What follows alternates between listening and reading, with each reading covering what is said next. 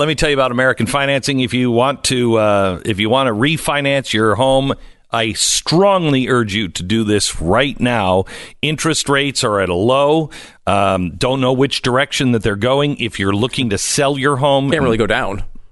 Yeah, they could a little bit. A tad. Yeah, I mean, that's not a lot of room here. No, the only way that this is going to get better is if we're at economic collapse and they bring it below zero. So, quote unquote, better. Yeah, it's like, I would say it's better. Yeah, it's not. Look, if we're in that point, you're not going to get a loan. If you're looking to buy a house, right now is the time to do it, because when this thing starts to come apart, loans are going to be very hard to get, and they're going to be expensive if you can get them. So please refinance your home, or if you want to buy a house now, the company that I highly recommend, the only mortgage company in the country that I have ever done a commercial for, is American Financing. 800-906-2440. 800-906-2440. Go to AmericanFinancing.net. All right. R. Kelly and some amazing news out of the Middle East. Really, truly a miracle. And we'll tell you about that coming up as well. Stand by.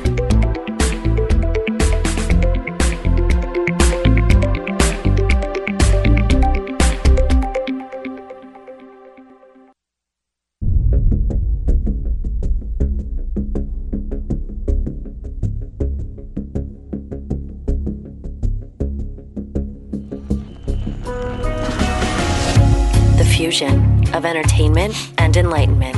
This is the Glenn Beck Program. Okay, we have another show trial. This time we have R. Kelly. R. Kelly, I've seen the charges forever. Seems like he's a bad dude. Person that's coming out and defending the women, or bringing the charges against R. Kelly, is Avenatti. Another liar. I mean, boy, do we need the truth. Do we need somebody with some credibility to stand up? An amazing story with R. Kelly and so much more begins in 1 minute. This is the Glenn Beck Program. Stu, let me ask you, if I gave you my Social Security number, what would you do with it? I most likely would sell it on the dark web. Right. No, come on. Seriously, what would you do with it? Do with it? Yeah. Do you even know how to get on the dark web? No, of course not. Yeah. The only person I know is Jason, your chief researcher, who says he's researching things on the dark web all the time. Right. No one can ever. We never get a show about it, though. It just seems to be a lot of interesting internet activity. But right. So, I don't even know what to do. So, people are taking your Social Security number. They're taking your name, your address, your banking records, and they assemble them on the dark web. So, they take them piece by piece. Yeah. And then you can buy the matching pieces on the dark web. Then they have you. And while you and I don't live in this world and we don't even think about it, there are people that are thinking about this 24/7. Their business. Remember, we saw that there was an ad placed for $700,000 a year. I thought it was $700,000 a year for people who could do these sorts of hacks and understand this world. And if you knew how to get on the dark web, you could apply. Right. I guess that's the first test. This is happening all the time. You really need to have somebody working 24/7 on your side. And that's LifeLock. Nobody can stop all identity theft or monitor all transactions at all businesses, but these guys are the best. And if something bad happens, they work to fix it. And they have people who are specialists in this that work every day. So go to LifeLock.com. Use the promo code Beck. LifeLock.com, promo code Beck.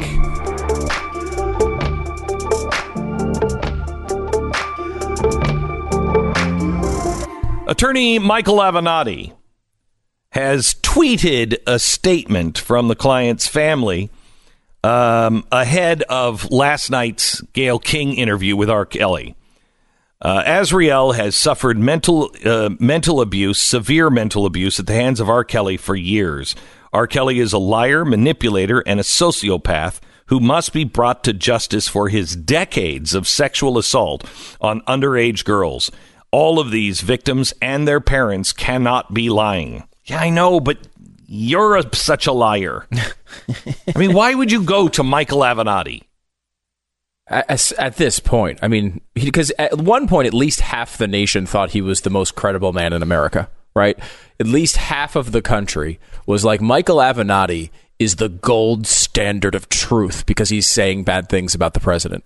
But now even that side thinks he's a scam artist. So, I mean, now I don't know how the guy even gets a traffic ticket job. I don't either. Okay, so R. Kelly, criminally accused of sexual misconduct in 2002, eventually tried on child pornography charges. In the same case, he was cleared on all counts in 2008. And so he says, look, they're just digging up this stuff from the past, and this isn't true. I didn't do this. Here is cut one. R. Kelly denies, don't double jeopardy me. Do you still sit here and say you have never been with underage girls? Can you really say that? I sit here and say this. I had two cases back then that I said in the beginning of the interview that I would not talk about because of my ongoing case now. Okay. Right? Okay, fair enough. But I will tell you this. People are going back to my past. Okay? That's exactly what they're doing. They're going back to the past, and they're trying to add all of this stuff now to that. Oh, yeah. To make all of the stuff that's going on now, of course, feels real to people. But the past is relevant with you with underage girls. Absolutely no, it's not. Why? Because, for one, I beat my case.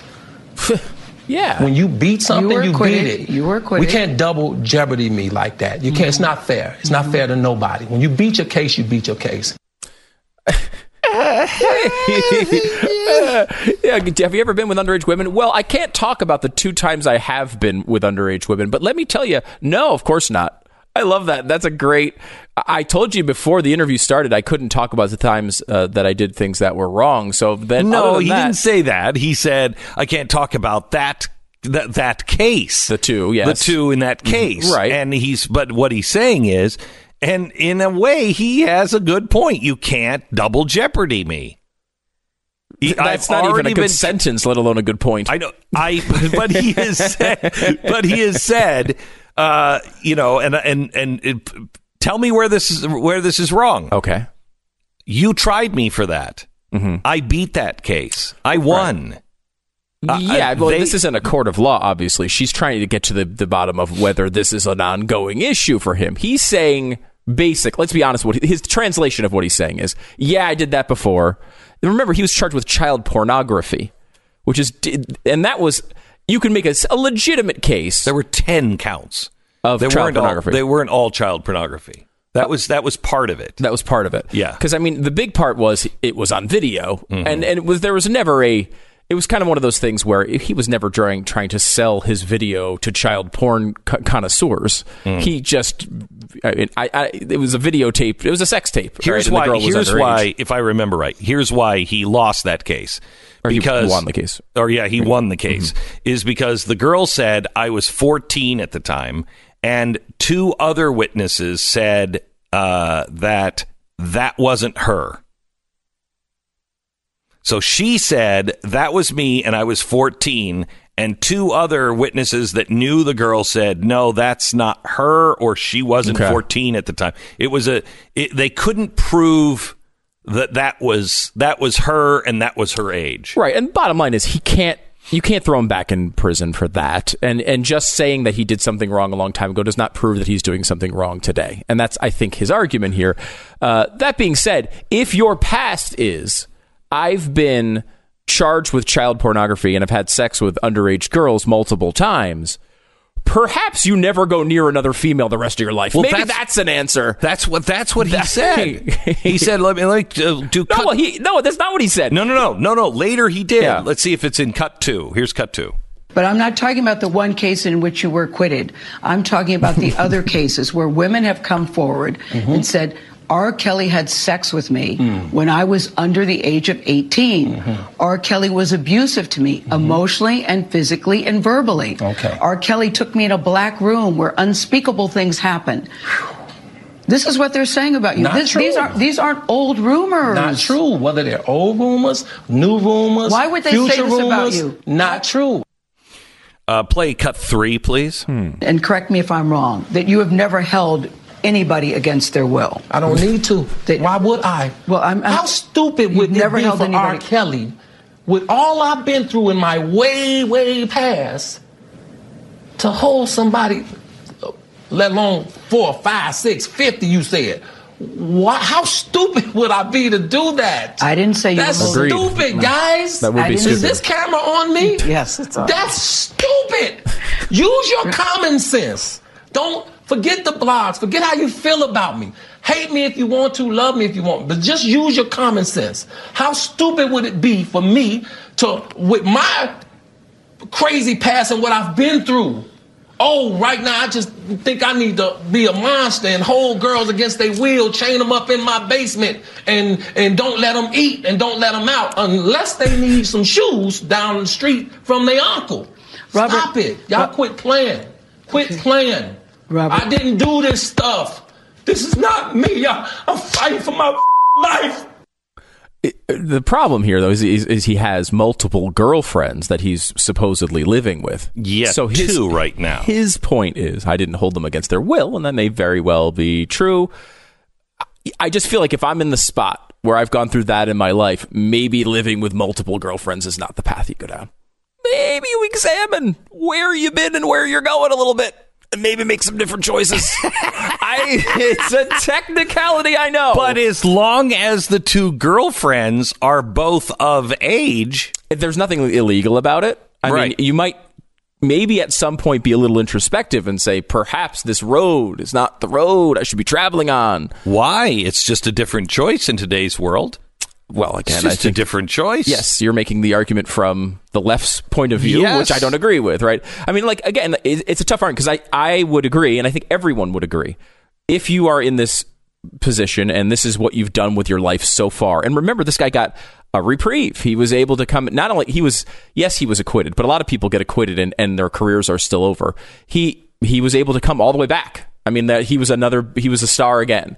And for this to happen again is, it's I'm sure shaking his life up a little bit. But we've seen too often. It would be really stupid for him to do this. It would be. It also would be really stupid to have sex with an intern in the Oval Office, right? Like, we've seen this how many times? Half the country has no memory of what you're even talking about. How dare you even bring that up?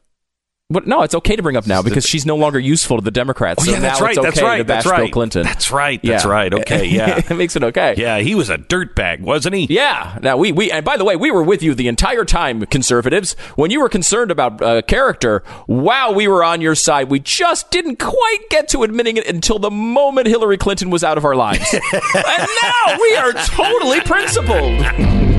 It's unbelievable. All right, let me tell you about ZipRecruiter. It's a great place where you can hire somebody. Really simple and a smart way to do it. You can find the right person sometimes within an hour. But the first day you will get a qualified candidate. That's what the employers that are using ZipRecruiter say. Within the first day, they have a qualified candidate. They use smart technology, an algorithm that actually goes out and finds exactly the kind of person that is in the part of the country where you are. If you're looking for a barista, you don't care that there's one looking for a job in Boston.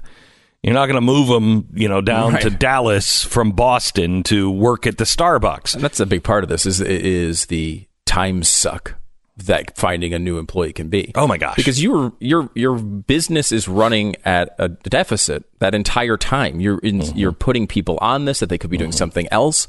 If you can shorten that period, get the right person the first time, that is a huge advantage for you. And here's the thing: all the other job sites, they'll just deluge you with all these resumes, and you have to go through them. Again, a time suck. ZipRecruiter goes and it learns what you are looking for, and then it goes through all of the resumes, all of the websites, and it actually goes out and invites people that are perfect for your gig to apply. And then it highlights the ones that are the most qualified and the ones that they feel fit what you're looking for. So they're right up at the top. Save yourself a lot of time, a lot of effort with ZipRecruiter.com/Beck. That's ZipRecruiter.com/Beck. Try it for free right now. ZipRecruiter.com/Beck.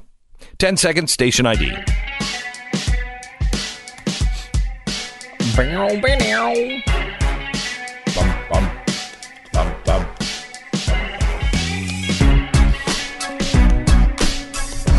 what I find amazing about this is we just left the Me Too society. We just left that, where a hint of any of this would have destroyed everybody. But you were immediately guilty. You think we've left that period? Strangely, with R. Kelly and Michael Jackson, in some ways, it's not like it was a year ago. You didn't even need to hear any evidence a year ago. It's true. Now you do need the documentary. Yeah, you gotta have the documentary. If now, you can get on Lifetime or A&E. Now all we need is one side, but it has to be on a documentary. Or a podcast. Podcasts can do it too. Podcasts and documentaries are the new justice. Yes. I feel good about that. Oh my gosh, it's totally, absolutely is. If you remember, the founders said as soon as we get the technology for podcasts, go for it. Get rid of this whole innocent until proven guilty thing. But right now, we don't have the cameras. We don't have the digital recording equipment. It's the 1700s. So for now, innocent till proven guilty. But if people can post things on iTunes, then guilty till proven guilty. That is kind of, it really is. The R. Kelly thing is another one of these examples. You put the same thing on Harvey Weinstein, put the same thing on Bill Cosby, you put the same thing on Michael Jackson, where there's this undertone of these accusations, and everyone kind of knows. Weinstein, everyone knew at the very least he was a jerk and a womanizer. They might not have known all the details, but everyone kind of knew. Everyone kind of knew Michael Jackson had been accused of these things. Bill Cosby went through trials about these incidents. It wasn't until a viral clip from a comedian brought it into everybody's consciousness, and then all of a sudden now Bill Cosby's in prison for these things. R. Kelly. Everyone knew the R. Kelly thing was a big story. He had come all the way back from that story, and now it's a documentary that was released, I believe it was early last year. Mm-hmm. And was it on Lifetime? It was on some... it was called Escaping R. Kelly or something like that. Surviving R. Kelly, something like that. And it outlined not only his past stuff, but the current accusations against him. And that became a digital phenomenon, and everyone jumped on bandwagon and was convinced by again, I'm sure one side, I didn't see the R. Kelly thing, but typically what happens with these things is it's a one-sided case. It's making your case, right? Which there's nothing wrong with the documentary making its case. However, that's not justice. And as much as I don't think R. Kelly's a good guy by any means, and probably, again, I'm guessing, but probably is guilty. My guess is a terrible way to run a justice system, however. Look, if this guy is guilty of a crime, he's going to be convicted, and he should be convicted. I just don't like the idea that all these things seem to start now with a documentary or a podcast hunt. Or, it's the same thing with like Making a Murderer or Serial, right? People who were guilty, and then we go back and we watch a documentary, and you're like, wow. I've watched Making a Murderer, and you're watching and you're just like, gosh, this is unbelievable. Like, how is this guy in prison? It's the most incredible thing ever. And then you see an interview with like the prosecutor the next day, and they're like, oh yeah, they left out these 15 pieces of evidence that's the main reason we convicted him. And you're like, oh, well, this is why Law and Order is an effective show. You watch Law and Order, and every single break, one side seems like it's insurmountably ahead. And then the other side comes back with their little line, and then you're like, oh my God, I totally believe them. And then 5 minutes later, you're like, oh, those bastards over there. I like these guys now. That's why it's effective, right? Right. It's just a weird way to run a justice system. I feel like perhaps we're going to go down one of these roads because you know what? Look, Harvey Weinstein, Bill Cosby, Michael Jackson, R. Kelly, all seem pretty guilty to me. And we're probably right on all of them, right? There's a lot of evidence, a lot of accusers. Again, these are not reasons to convict a person. You have to go through a trial. But at this point, Cosby has. Jackson's dead. Harvey Weinstein may eventually face that sort of justice. But we're going to get some of these wrong if we decide to hand over authority to put people in prison to podcasters and documentarians. Michael Moore says he's a documentarian. He's not. He's not. But that's the same bias that goes into a Michael Moore documentary goes into every one of these things. Mm-hmm. You're sitting there, you're making a case. The HBO documentary, and you watched it, very compelling and convinced you completely that Michael Jackson did these things. Am I right? I believe them. Completely. I believe them. and I believe that they believe it happened. I'm not. It's a weird because lie. he's dead. There's no way to ever prove it either way. No, I know, but I'm not asking for legal proof here. I'm asking after watching the documentary, gun to your head, did Michael Jackson do these things? Yes. And but it's not just the documentary. It's a lot of evidence before. A lot of evidence before, and the guy had an amusement park. Don't double jeopardy him. Don't double jeopardy him. I know. But I mean, I think, again, they didn't even present the other side. Making a Murderer does. They will tell you the other side, but then they'll pick it apart and say, okay, this is why that side doesn't work. At least they attempt to show you the other side. Yeah. This was literally just their unquestioned stories. Not a documentary, really, the way documentaries are supposed to work. Right. I was just meeting with the research team on a new book that we're putting together for fall. The Cat in the Hat Part 2. Yeah, it's about socialism. I'll give you the title some later date, but it's about socialism. And I said, look, it is really important to me that there are no straw men. That this is not just socialism bad. Mm-hmm. I want to take all the things that people say about capitalism and socialism, and I want to show the truth. Yes, capitalism is corrupt here, and here. And socialism, works here, and here, and here's why. Here's why it doesn't work. But no straw men. You've got to have the credibility of coming down even-handedly and not just making one point, not just making your side. I want to turn over every stone and give it credit where credit is due, and tell the truth where the truth needs to be told. It's really bad over here. So, R. Kelly could be like, look, these age of consent laws are BS. Come on, guys. Who's with me? Who's with me? Come on, Gail. You're on my side, aren't you? Come on. Go what? 16. It's ridiculous. Especially when she looks like that. I mean, come on. Look at the way she's dressed, Gail. Are you with me? Come on. Look at that. Come on, Gail. I mean, come on. You looked 18 when you were 16. Come on. Sing it with me. I can fly. I believe I can fly. Listen to the Saudis. It's 12 there. Come on, Gail. You know you're on my side on this one. There are several areas and districts in Thailand where this is fine. Come on. I mean, let's be consistent, Gail. You know you're with me. I'm not saying we become the Saudis. We don't behead people. But 12. They know what they're doing. It's definitely someone we should be getting guidance from. Yeah. All right. We have some really good news out of the Middle East. Also, we're going to talk about this new report that's out about vaccines with somebody on our staff who is pretty anti-vaccine. Coming up. You're listening to Glenn Beck. All right. realestateagentsitrust.com. realestateagentsitrust.com. A really easy way for you to find the right person to sell your house. That's good advice. You know why? Because most people just look at bench ads. They do. And you know what we found? We found the people who advertise themselves are usually the wrong people to go to. Because they're just trying to get new business, not necessarily work on your house. The people who advertise your home, they're the ones who sell your home. Those are the best ones. The people who put all of their advertising into finding ways to get the news out about your home, not advertising themselves.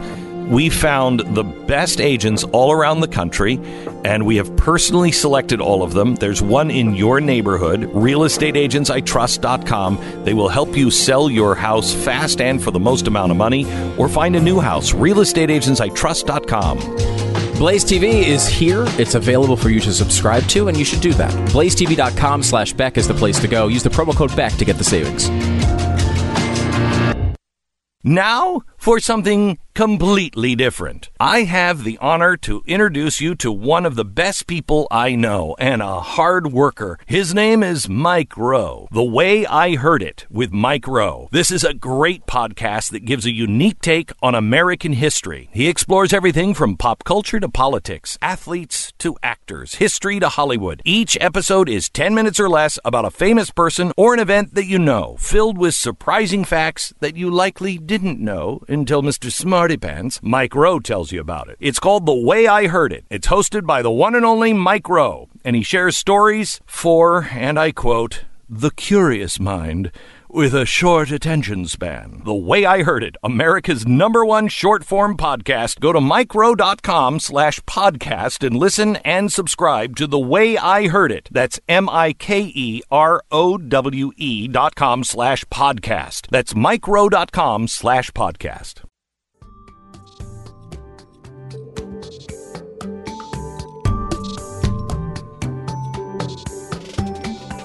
Yesterday, if you missed the Joe Rogan Experience, if you don't know what the Joe Rogan Experience is, you need to experience it. It's the #1 podcast in the country, and Joe Rogan is this guy that is just a curious kind of guy. He's a comedian. I think he leans left. Wouldn't you say that's fair? He leans left, but it doesn't come into play at all. He's really fair. And is just willing to talk to anyone. And last night, he had Jack Dorsey on, the Twitter CEO, and then he also had Tim Pool on. And Tim is a journalist, used to be with Vice, and he's been really outspoken and all over the squashing of voices. Now, the greatest thing about this is Tim is a liberal, but he was fighting the fight harder than I have seen any conservative fight it. Really smart. Took Jack Dorsey apart. And we're going to cover that and give you some perspective after the top of the hour. That's at the beginning of hour number 2 on this program. Pat Gray joins us now. Mm-hmm. Pat, welcome to the program. Thank you. Good to be here. Yeah. I'm very excited. Are you? Yes. Yeah. Yes. And because you're very excited to talk about Russian women. Russian women. Oh, yes. This is a Jeffy segment. Not the mail order brides. Right. Okay. So you're excited about Russian women. Yes. Well, one in particular who took care of a situation in her convenience store that needed to be handled and then went back about her business.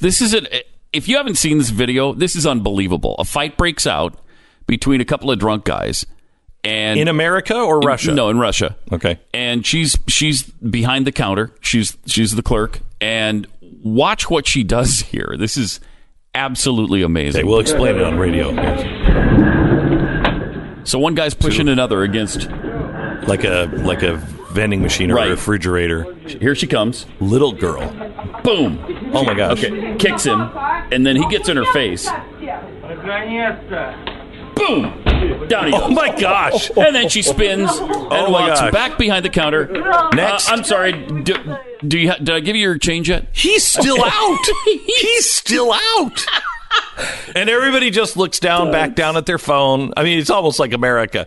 Looks down at their phone. That is a Russian woman. Is that amazing? That's amazing. It's amazing because that's she's not a big woman either. No. She's tiny. And there's not even. It's not. I was picturing an element of surprise there. Like no surprise the guy at all. See her. No, she actually hits him a couple times first. Yeah, kicks him once, and then he gets right up in her face, and she just gives him a straight right that cold-cocks him. You hear him crack his head on the floor. Yeah. That's fantastic. I love that video. The other thing about it, though, is the men stand around. There's, 4 men in there? Yeah. Nobody does anything. It takes the Russian woman to go up and deal with this situation. Kind of sad, really. Have we been... Probably the kind of thing that would happen in a convenience store here, with the exception of the Russian woman. Right. I mean, people just don't want to get involved. And men have been de-gibletized. So they got no giblets. Really? Yeah. De-gibletized. Gibletized. I like that. Okay. Thank you for that. Yeah, you're welcome. Yeah. So I think that's important to note. And, maybe we need to get our giblets back as men. Certainly in America, I think we do. But, masculinity is supposed to be a bad thing now. It's a toxic thing. It's terrible, and we're being told that all the time. Mm-hmm. So, I think this is why Donald Trump is so successful, and why he has connected with so many people. Mm-hmm. Think how many. I mean, there are no examples of men being men. Okay, mm-hmm. James Bond. That's it. A movie. Okay, there's no male role models. Would you agree with that? Pretty much, yeah. Okay. So Donald Trump, here's a guy who marries a supermodel. Right. Is like, yeah, I can make it with any model I want. He's over the top, mm-hmm. but he fights back. He doesn't flinch. He doesn't take any garbage from anybody. He is the almost cartoon of an alpha dog. Yeah, he is. You know what I mean? Mm-hmm. And I think because we have taken alpha dogs and shot them all, when he comes to the table, there's a lot of guys who are out there going, yeah, damn right. That's why he was elected, isn't it? Right. And a lot of young guys that are looking at him almost as a father figure. Yeah, absolutely. I think that's a huge part of his appeal. It is absolutely happening. Also, did you see CNN's little panel that Allison Camerata did? Allison Camerata has been fully CNNized, hasn't she? Yes. Since she left Fox. It's pretty amazing. Anyway, she's sitting down talking to this little focus group of about 6 people. And she starts asking about Joe Biden. And here's what happened there. How many of you would like to see Joe Biden get in? Show of hands. What's happening, Russell? His time is done. I'll be honest. I used to think because obviously he was riding under the Obama wave, and I thought he was the person that would unite the party. But to be honest, Senator Biden really comes from the good old boy politics of the past. I don't think Joe Biden represents that new thing that we need. Mm-hmm. We need a new economy. We need a new politics, we need someone different. That's something. Yeah, they need new economy. And they go on to explain, they're talking about somebody more extreme. They want somebody further left than Joe Biden. He's not left enough for him now. So it looks to me like, this is only 6 people, but it's starting to affect the Democrat rank and file now. This shift to the left in the Democrat Party has, I think, affected just about all Democrats. They're becoming the Socialist Party of America. Well, I will tell you, because there is not another idea on the right. Where is the person on the right that says, look, we are going into a new economy, but I'm not talking about a green economy. I'm talking about a digital economy. Do you know that 41% of the jobs that were lost in the last year have been lost to automation, and they were not in manufacturing? Okay, they're not going to the car companies anymore. Those jobs are now starting to be automated that regular people had. So we're losing jobs. We've got a new economy and nobody's talking about it. We have a way to move so rapidly now, and this government cannot keep up with it. It's time to streamline the government. It's time to set it in place for 2018. Congress, raise your hands here. How many of you actually know the difference between AI, AGI, and ASI? Maybe 3? Maybe. Okay. How are you going to protect us? How are you even going to protect us if you don't know what that is? Right now, our biggest problem in our country is STEM. We are not turning out kids that know anything about science, technology, mathematics, nothing. They don't know it. How are we going to compete in this new digital world with STEM? Common Core? Common Core math? That's not the answer. Where are the big ideas on our side? There aren't. Well, nobody can articulate them. No. Is there anybody that can do you have confidence in anyone's ability in, say, a position of power to articulate these things? No. Nobody does. So here's the problem. Democrats have all kinds of people articulating their theories, their ideology. But we've got nobody. Right. And they're not new. Those are all old ideas Big that time. have been repackaged. They're Karl Marx ideas. Correct. So they've all been repackaged, but they feel new to people. And instinctively, people know we can't have Joe Biden, who's been in there since 1951, right, on this new economy.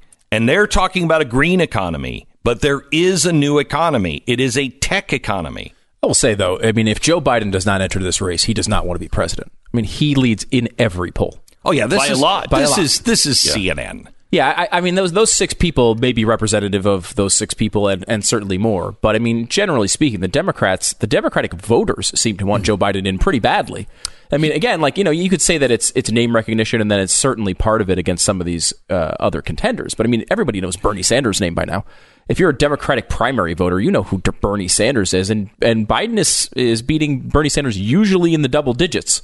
So, he's ahead of everybody in double digits, I think, including Kamala Harris. Yep, everybody. I think she was second in the latest poll that I saw. It was like 30-20. Yeah, certain states, you know, like Sanders does well in New Hampshire. So there's a few different states, you know, and you know who doesn't do well in New Hampshire, oddly, is Elizabeth Warren, who I just don't think she has any chance. No, she's over. Done. She's over. But still, like, I mean, Biden, if he does not get in, is going to open up an entire wing because everyone else is competing for the socialist vote, essentially. And Joe Biden is no conservative. They make it seem like, this moderate Joe Biden. He's the one who's pushed Obama to the left about 10 times during that presidency. He was the one that was blurting out the gay marriage position before it happened. Right. Yeah. And do you remember he was one of the most, I think, top 3 liberal senators in the Senate. Yeah. So he's no conservative, just compared to these socialists that are running. Windowed. Oh, yeah, totally. To the point where Joe Biden looks moderate to us. That's a frightening place to be. Somebody called me on my show, Unpack Grand Unleashed, which happens right before this show on the Blaze Radio and TV network. And they said, what do you and Glenn and Stu think if a Democrat actually wins in 2020? And they have the executive, they have the House, and if they win, they'll probably get the Senate. Yeah. So they'll have a majority in Congress, and they'll have the executive office. Is there going to be any stopping their socialist policies? And I think the answer to that is no. In that, I bet you one of the first things they do is get rid of this filibuster in the Senate. Absolutely, they will. They don't care about that. No, they don't care about it. They only care about it when there's Republican majority. Yeah. That's the only time they care about it. And they're going to say, look, Trump said he wanted it. And you guys didn't fight it then. And they'll be right. And so then they will just use that as an excuse to move that progressive line a little bit further, and they will pass every single thing they want to pass. It is the most important election of all time. The next president is going to have to deal with a recession. And that will be the emergency that will allow them to... You think it won't come till after 2020? No, I think it could come before. If it comes before, that's a bad thing. If it hits before, now some good news that came out of Europe yesterday. Everyone I think except Italy was at least flat in their growth. And they were expected to go down, which would have meant recession all throughout Europe. China is the only one that has bigger growth than us, but take that with a grain of rice. Here in America, we have 2.6% growth on our GDP. So last year, I was just looking at the stats. It was 3.1 last year, for 2018. So we are still okay. We're not great, but we're still okay. And Europe did not go into an official recession, which everyone expected. So we bought ourselves some more time, and that's good. But if it comes before this election, it's going to be trouble for the Republicans. And if it comes after the election and the Democrats are in, they are going to use that to absolutely change us to a new economy. And that's the green economy. Thanks so much, Pat. X chairs. All chairs were not created equal. They were not endowed by their creator with certain inalienable soft parts. That's in the Constitution. I think it is. It is. Crappy chairs, we sit in most of the time when we're at work. There is a great chair out there, and it's affordable, and it's an X chair. Yeah, that's really nice. I love my X chair. No. I love my X chair. I have, had really good office chairs. When we were in New York, they had these office chairs that were really nice, blah, blah, blah, blah, blah. They're supposed to be top of the line. Not anywhere as comfortable as this. This chair, I want to take with me when I go broadcast. It's that comfortable. The other chairs that I've sat in my whole life, I have not ever felt that. Chair is a chair. I don't care. That's fine. Bring me that chair. This chair is totally different. X chair. They have them in all different levels for all different price ranges. You can also finance one of the X chairs. $30 a month, I think, is what it could be. And they also have the X Basic, which is very affordable. Use the promo code Beck, and you're going to get a free footrest. Also, the X chair is right now $100 off the usual price. It's xchairbeck.com. That's xchairbeck.com, or call 844-4XChair, 844-4XChair, promo code Beck. This is the Glenn Beck Program.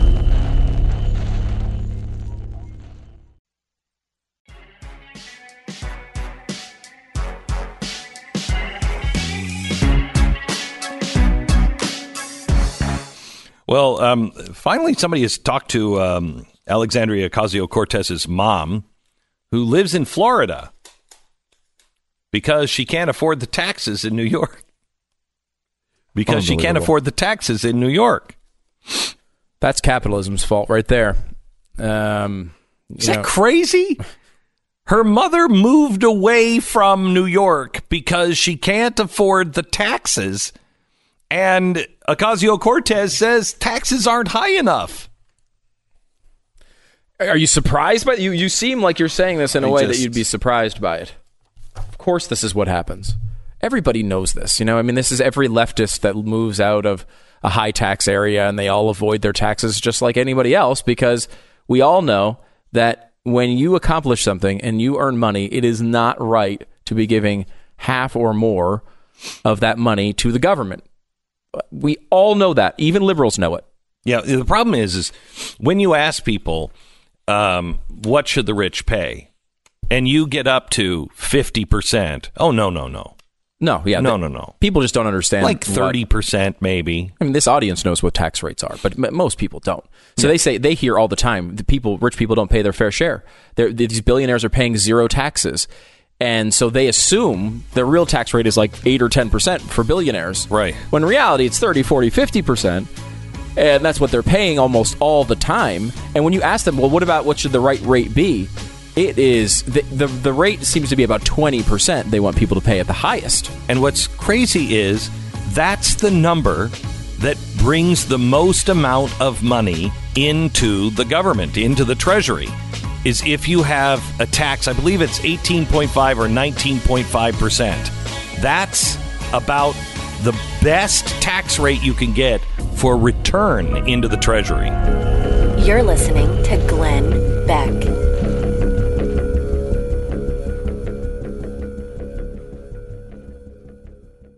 Tell you about Relief Factor, our spotlight sponsor this hour.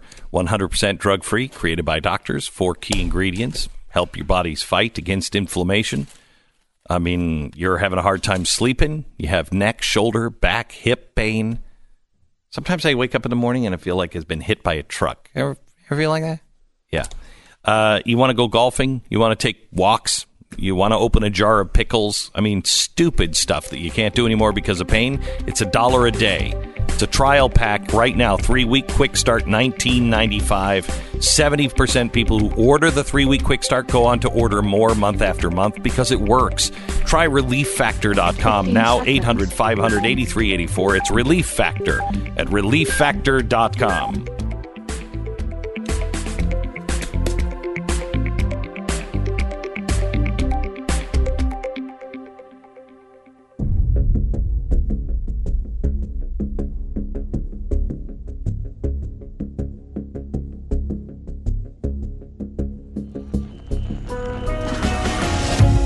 Fusion of entertainment and enlightenment. This is the Glenn Beck Program.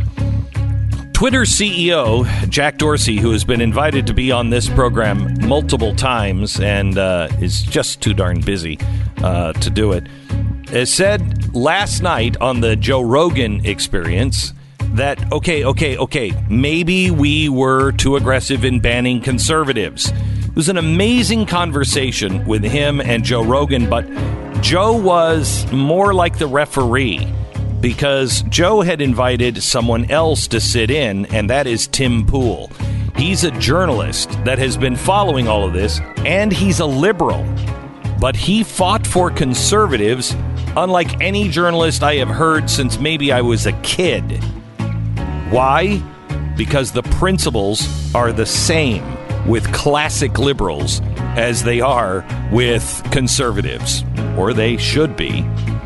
We go through this exchange and show you exactly what happened and what is going on and how close we are to losing real freedom of speech. We do that as we begin the program in 1 minute. This is the Glenn Beck Program. Okay, guaranteed. Last weekend in places like Connecticut where they said, there are going to be 12 inches of snow. First impulse, got to get to the store, got to get some food. And all the stores are empty. And I mean, you know, this is what happens always. Whenever there's an emergency, got to get to the store. How about not worrying about that? Being prepared in advance, you mean? Yes. As if you could do that. As if such a thing was possible. Well, it is now with preparewithglenn.com. You just go there and you order a 3-week supply of food, 1 week supply of food, 72-hour kit, a year's worth of food. They have all of it, and they will make it really easy. And it's really nutritious. It will last for 25 years. So in case there's an emergency, a job loss, whatever it is, now is the time. Preparewithglenn.com. Don't wait. Do it now. Call 1-800-200-7163. 800-200-7163. Preparewithglenn.com.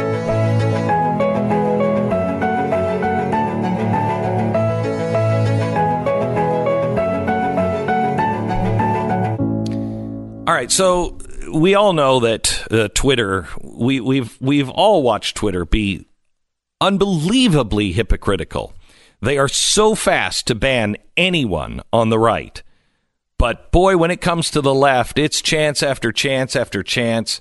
Now, that's not the way Jack looks at it. But Jack, along with Twitter's, mouthpiece, was on the Joe Rogan show last night, and it is really worth listening to because Tim Pool was there. Now, Tim was a journalist, used to be with Vice.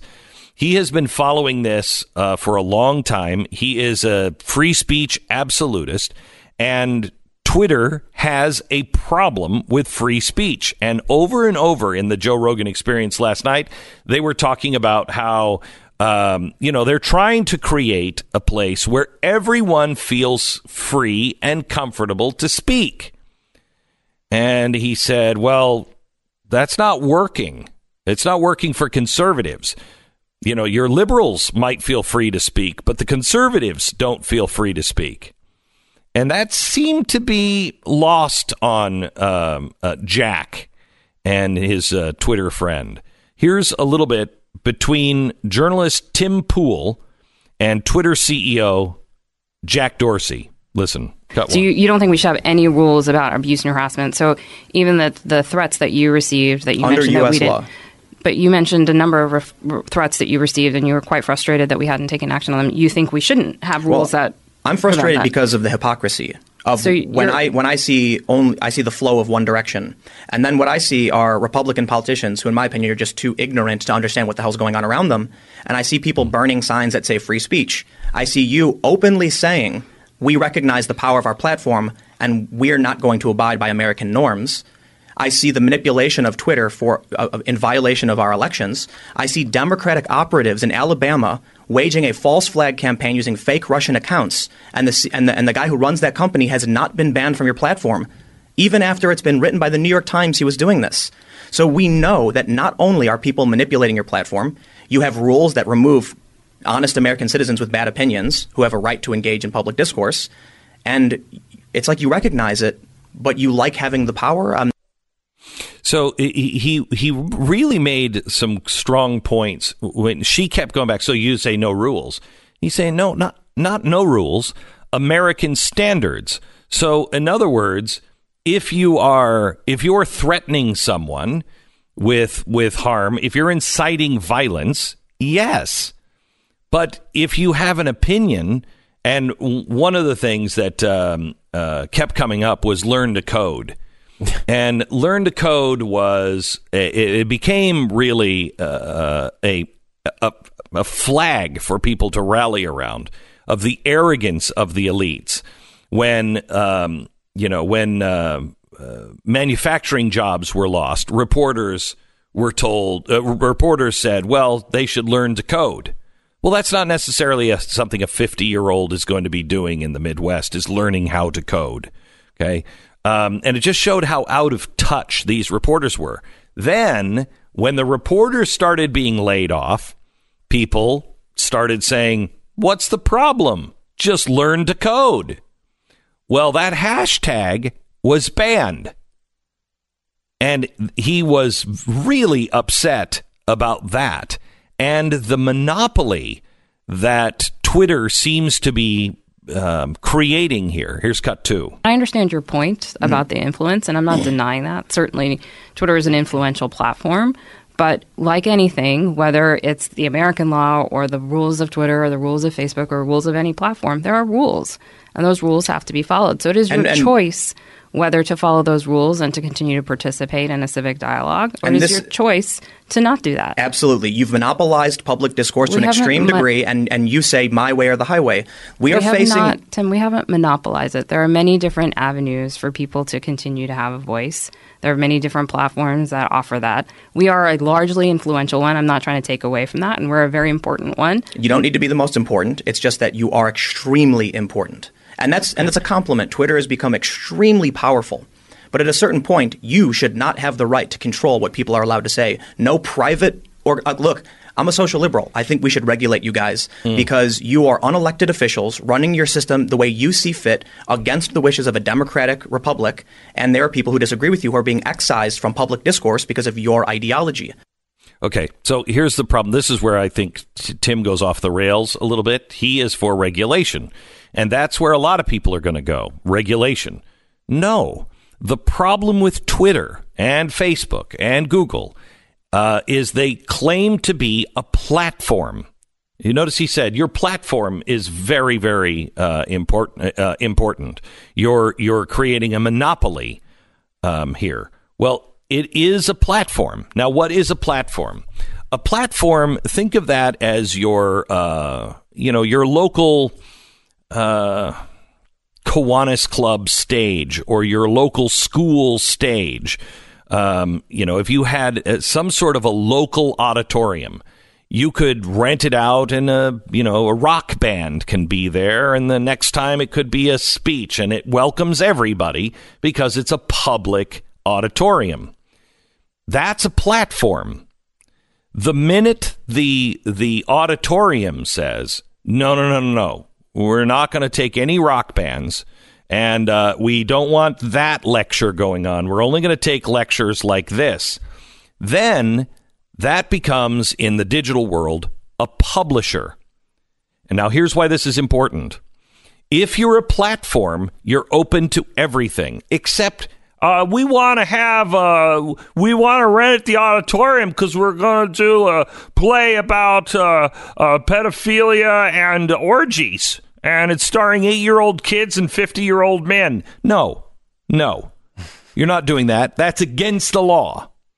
Okay, so once you break the law, I don't have to offer my platform to you. However, as long as it's lawful, I'm a platform. I have to be open to everybody. And this is important because if you are a platform, you are not held responsible for what happens on your platform. So if something happens on stage and it's outrageous, you can't be sued for it because you're like, look, we're neutral. We're neutral. Did they break the law?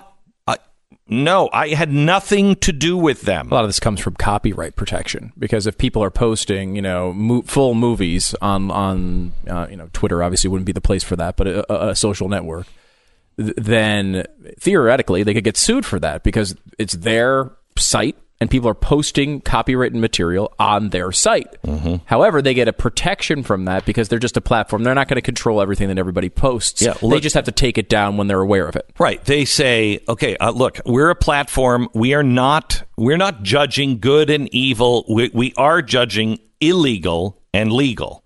And posting a movie is illegal. It violates copyright laws. But they don't pass through us first. They're posted. So you can't hold us liable for this because people have a right to post. Then if we get something about it, then we can take it down if it's illegal. The minute they start to say, well, we didn't like that point of view. Now you're a publisher.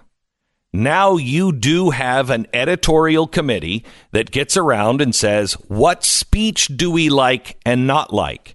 The minute you do that, you lose your platform status. Like the Blaze, I can be sued for the Blaze because we see everything that goes on, and sometimes we make mistakes, but we have to be held responsible because we are publishing something and we are putting it out. I can't be held responsible for comments because the comment section is just a platform. Anybody can get on and say anything. We monitor them, but I can't be held responsible because we're not seeing it. We're not okaying everything that comes in. That's a huge difference. And it's a huge legal expense if you're not a platform. And so what happened was Twitter, YouTube, everybody else went and said, we're just a platform. We're just a platform. That's all we are. So you can't have any of these lawsuits about copyrights or anything else. We cannot be sued because we're simply a platform. And so they got that status from the United States government. Then they started editing. Then they became a publisher as well.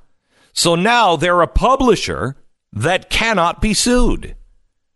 That's not the way it works. Get it. Yeah, it's great work if you can get it. Yeah. I'll give you the last piece of this where Dorsey actually did say, okay, we probably are a little too tough on conservatives. Whether that's going to mean anything or not, I doubt. But I'll play that for you here in just a second. I've been joking about not eating salads anymore because I hate them. I hate salads. I hate broccoli. I like snap peas. You mean the ones that they prepare with lots of salt and flavoring on top and they're crunchy? Yes. Yeah, it's like saying you like potatoes, but you're eating French fries and potato chips. Right. Potatoes. Oh, okay. Right. I like potatoes. What I'm saying is it's a good argument. Other than that, no, I don't like them. Now, my wife is, I swear, my mom somehow or another passed the torch to my wife. Make him eat his vegetables. Mm-hmm. So Field of Greens is a way to get the healthy vitamins that you need, all of the antioxidants and all of that crap, the probiotics, the prebiotics. I don't even know what they do. I don't really care. I'm not a scientist, man. I'm an eater. Anyway, so Field of Greens is a way for you to get all of that good stuff, not in a supplement form, but actually as the real USDA organic vegetables and fruits, all of that stuff. It's concentrated into this. You can get it now, Field of Greens. You'll get 15% off your first order, so you can try it. BrickHouseGlenn.com, promo code Glenn. If you want to take care of your body, you should have all of this stuff. And you can have all of this stuff without eating any of that crap you hate. It's BrickHouseGlenn.com. Use the promo code Glenn, and you're going to get 15% off.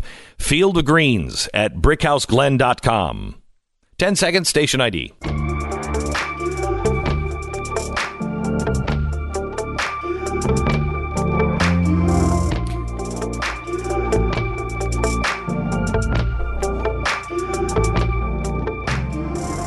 You know what's amazing to me is Joe Rogan is bigger now in influence, I think, than probably Larry King was at his height. And nobody in the mainstream media really pays attention to him at all. And he's talking about the things that people are talking about in a different way. And last night he had Tim Pool on, who is a liberal, probably more a classic liberal journalist who is more journalist than I have heard on any platform in I don't know how long. The guy knew his stuff when he came up against Twitter and Jack Dorsey, and actually got Jack Dorsey to say, okay, you're probably right. Listen. This is one of the big problems that people have with this story particularly. You have a left-wing activist who works for NBC News. I'm not accusing you of having read the article. He spends like a day lobbying to Twitter saying, guys, you have to do this. You have to make these changes. The next day he writes a story saying that 4chan is organizing these harassment campaigns and death threats. And while 4chan was doing threads about it, you can't accuse 4chan simply for talking about it because Reddit was talking about it too, as was Twitter. So then the next day, after he published his article, now he's getting threats. And then Twitter issues a statement saying, we will take action. And to make matters worse, when John Levine, a writer for The Wrap, got a statement from one of your spokespeople saying, yes, we are banning people for saying learn to code, a bunch of journalists came out and then lied. I had no idea why, saying this is not true, this is fake news. Then a second statement was published by Twitter saying it's part of a harassment campaign. And so then the mainstream narrative becomes, oh, they're only banning people who are part of a harassment campaign. But you literally see legitimate, high-profile individuals getting suspensions for joining in on a joke. Oh, there for sure probably mistakes in there. I don't think that any of us are claiming that we got this 100% right. And probably our team having a lack of context into actually what's happening as well. And we would fully admit we probably were way too aggressive when we first saw this as well and made mistakes. So the problem is that in this, if you watch this, Jack talks about how, look, we're surrounded by liberals. We are liberals. We're surrounded by liberals. We don't necessarily understand the context, but this is what we believe. And so, yes, it will take on that kind of a tone. Well, you have every right to do that, but not if you're a platform. And I don't hear anybody making that case. This is the easiest way to solve this. If Congress threatens to take away their platform status from Google, YouTube, from Facebook, and from Twitter, if they say, you have to choose, you're a platform or you're a publisher. If they pick publisher, then they have every right to ban whoever they want for whatever reason, left or right. But not if they're a platform with platform protected status. It's easy. We don't need to regulate. Do not grow the size of government. It won't work out well for you. Don't grow the size of government. Just take away their platform status. This goes to so many of the points that we've made over the years, and that you have to have a principle, because the principle here, I think, is what you're talking about. Don't grow the size of government. Don't give government extra power over these types of things. And it's going to be damn tempting for conservatives to jump on the bandwagon here, because they're the victims of all of this. Mm-hmm. You're getting targeted by Twitter. You're getting targeted by Facebook all the time. And so the instinct for a human being is to say, hey, authority figure, government, step in and right this wrong for me. And look how they've distorted the civil rights movement. The civil rights movement, you could be for the civil rights movement in the 60s. You're for the civil rights movement today, where it is the color of my skin. It's not the content of my character. These things change fast. They change fast, and they never change when it's an organized government entity. Yeah. It never leans towards freedom. And deep down inside of every conservative, we know this, right? Like, let's say we are to pass some sort of rule that regulates social networks that we believe it's on our behalf right now. With 100% certitude, the government will figure out a way to make you the victim of that rule. it will not last. You may get a year of not getting banned or something like that. In the long run, that rule will be expanded, and that use will come to hit you more than it's going to hit the left, especially when a left government takes over. So, look, it is a really tough one to deal with, and I understand why people go that way. We've had a lot of good, smart conservatives come in and argue for that position. But I mean, I think we got to think past step one here. And if step one is it feels really bad. You don't want to get banned. I know that sucks. I think Cruz has brought this up before, talking about taking away protections. So that's this what is has to be done. That is I think a step potentially in the right direction. Mm-hmm. If you're going to make decisions based on content because you believe some political person is too offensive, fine. You're just going to deal with it the way the Blaze deals with it, or the way the New York Times deals with it. You're going to be a news source. You're going to be a publisher. And you're not going to get the protections that you get from the platform. And you will cut your audience in about half. Yeah, and Twitter won't be able to exist in that world, really. Well, look, here's the deal. Until YouTube and everybody else is deemed a platform only, or that status is taken away, the voices like ours are in jeopardy. And you're seeing it. Steven Crowder is fighting it right now. You're seeing it happen. This is why platforms like The Blaze are so important. We have to be able to have the ability to reach our audience. And the algorithms are shutting us out of that. Join us at theblazetv.com. You're listening to Glenn Beck. All right, there's one thing that you should really learn, and I feel like this is early for most people, but the people who really know what you're facing on surveillance capitalism, know, and they're already on a VPN. A VPN is a private, a virtual private network. So if you've watched the movies and they're bouncing all around, trace the call, where's that computer? Right. And they, it's in Sweden. No, it's not. It's not in Sweden. That's a virtual private network. Who to trust to give you a virtual private network that isn't monitoring and tracking your data? That's hard.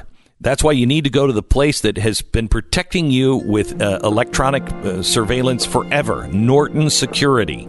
Go to norton.com/VPN. You can get a VPN now for about $333 a month with a year-long contract. It's norton.com/VPN for real privacy. The way to fight back against these social networks is to make conservative venues stronger. BlazeTV.com/Beck is a way to do that. Use the promo code Beck, save $10.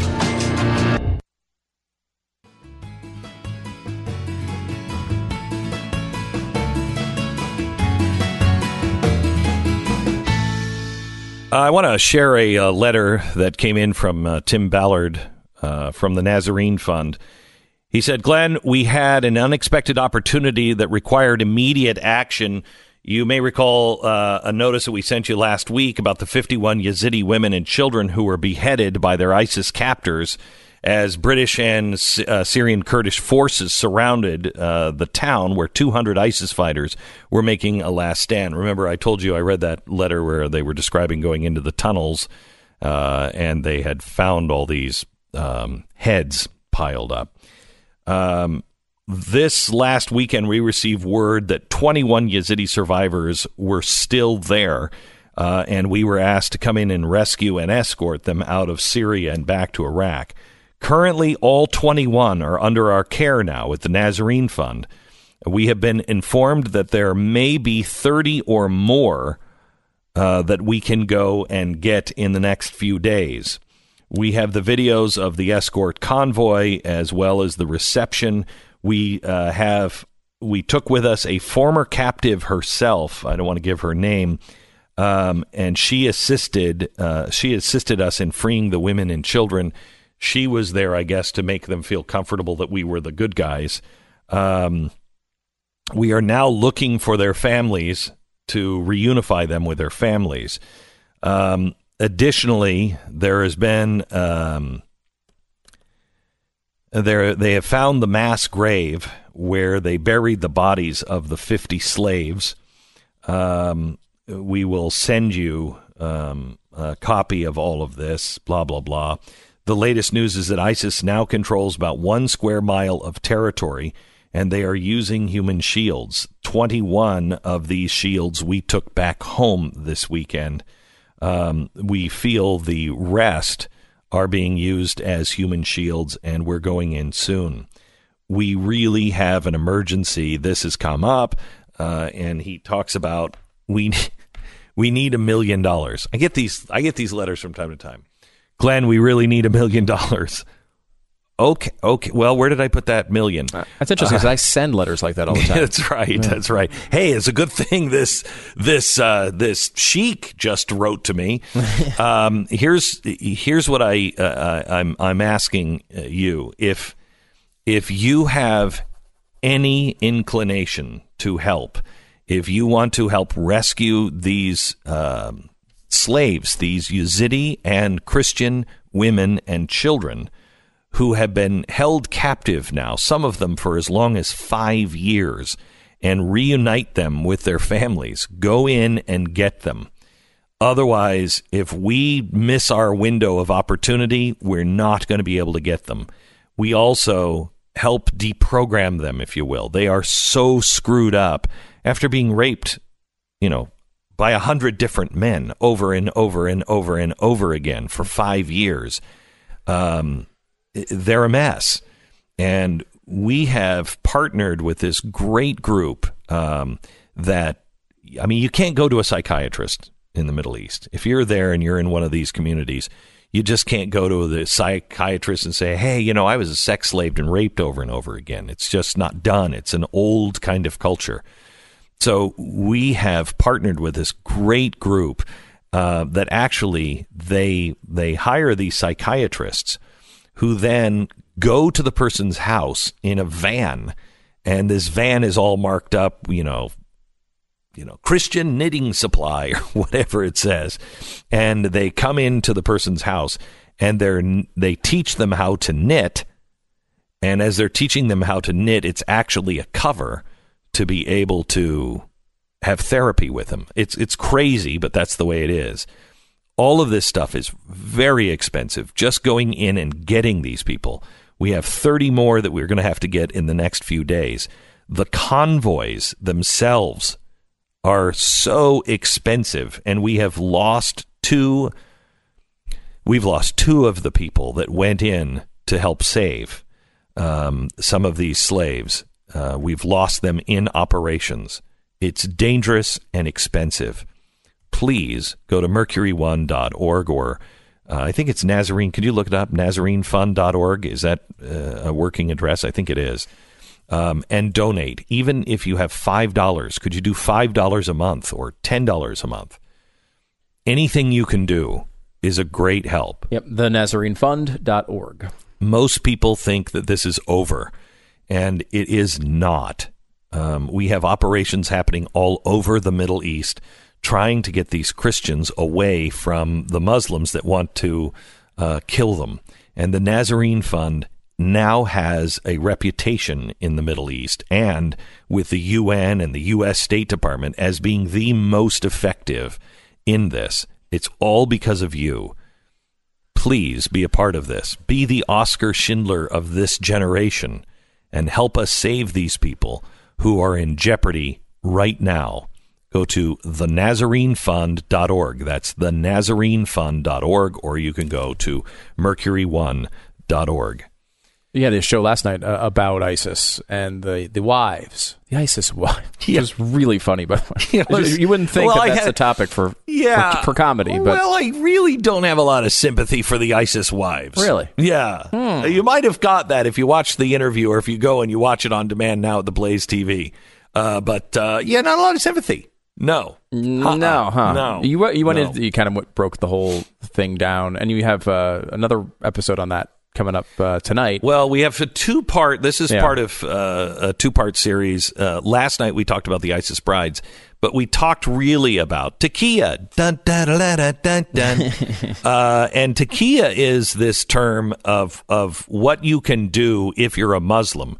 If you're a Muslim, you are allowed to venerate the cross. You're allowed to be baptized and take communion and do anything as long as in your heart you are still working for Allah.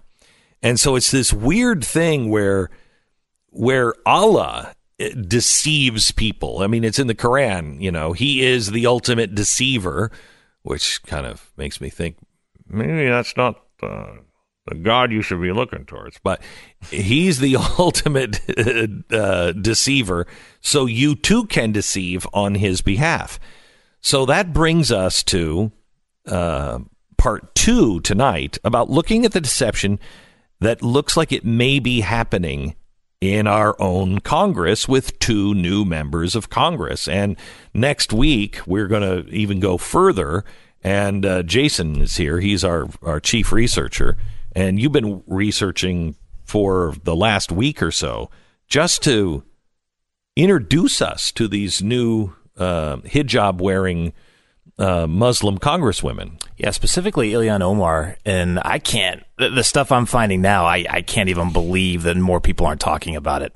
Like, I don't know why. Like, if we think if there's a huge case for, if you believe in like Trump collusion with Russia, and that's a really big deal to you, you really believe in that, we should start investigations on it. If you believe that, then you should be demanding an investigation in Ilhan Omar. I'm going to go as strong as saying that right now. So that's just be prepared to be shocked on Monday. Okay.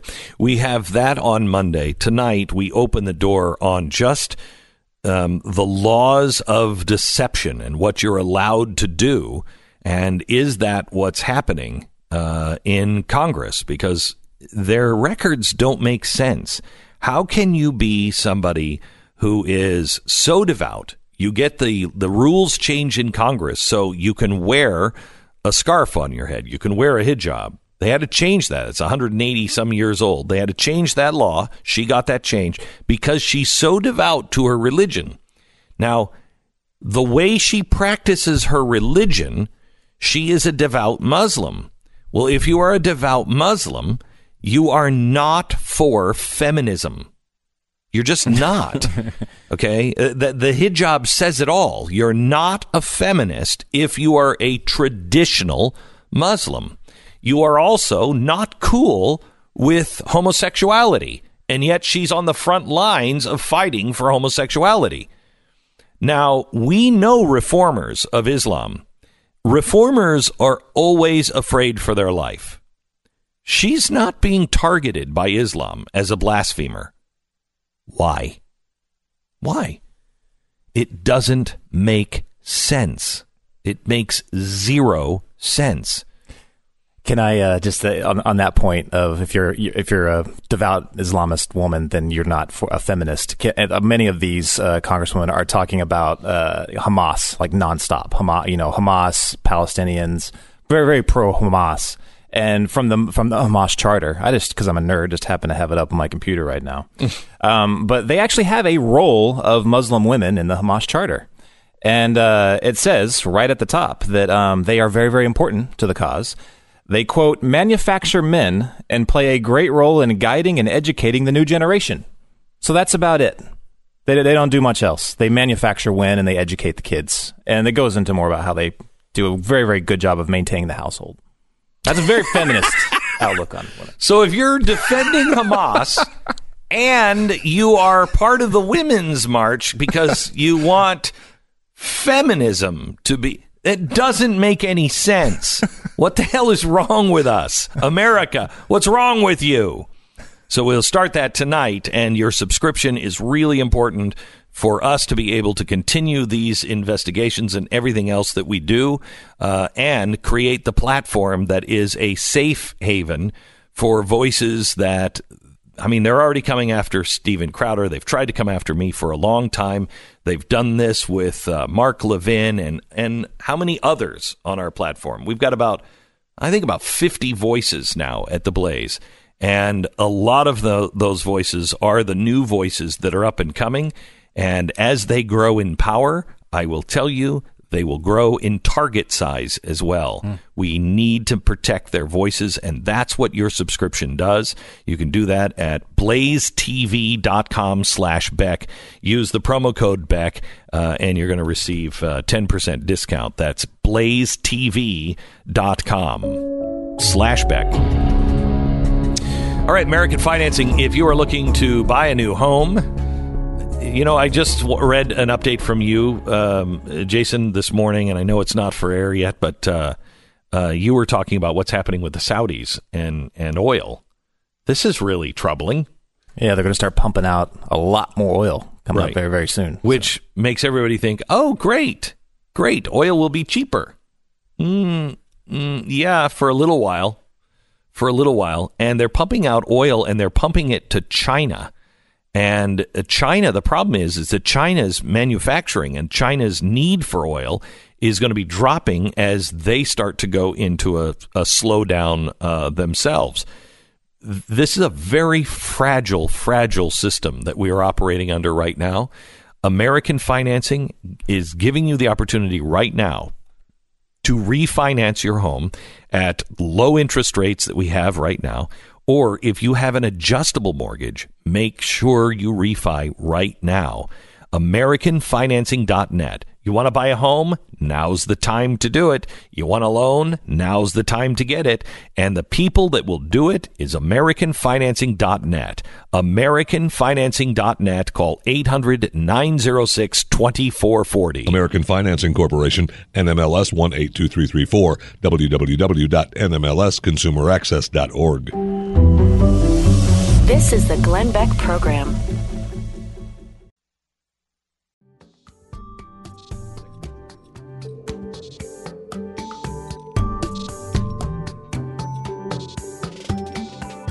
So what do you think of Dan Crenshaw? I mean, I hesitate to fall in love with politicians because they always suck in the end. But I want to fall in love with him. Yeah, he's great. I mean, so far he's great, and I like that he's not doing the typical politician stuff. You know, he's standing up for principle. He is taking stands that are unpopular. I love the way he handled the whole Saturday Night Live thing. It wasn't like, oh, I got called a name. I can easily take advantage of this. I'm on the winning side of this victim battle. Right. Instead, he was like, everybody makes jokes, and it's we should watch what we do, but we shouldn't all get our feelings hurt every single time someone makes a joke. That's a great way to respond. The worst violators of the Constitution, far as size of government, is usually a retired veteran. When they go to Congress, they usually become the worst because they're used to the government. You know, they've served in the military, and so they're used to the government. You're saying as far as like spending issues and things. Yeah, the growth of government. Right. Okay, like John McCain, just grow the government, just keep growing the government. Which is, it's again, like, the VA is a great example of this. It's like, it's so backwards. As a society, we're like, well, here's our most important citizens. Let's give them the crappiest healthcare available. Right. Let's give them the system of government and the system of healthcare that all the countries we're fighting against have, because they deserve a separate government-run piece of crap system instead of participating in the really good one that we have. Well, anyway, here he is, Dan Crenshaw, on why the left hates tax cuts. Listen to this. I always want to remind everyone what we're really here talking about. We're talking about a difference in philosophy. It's not just tax rates. It's a question of whether the government should be taking more of your money or whether you should keep more of your money.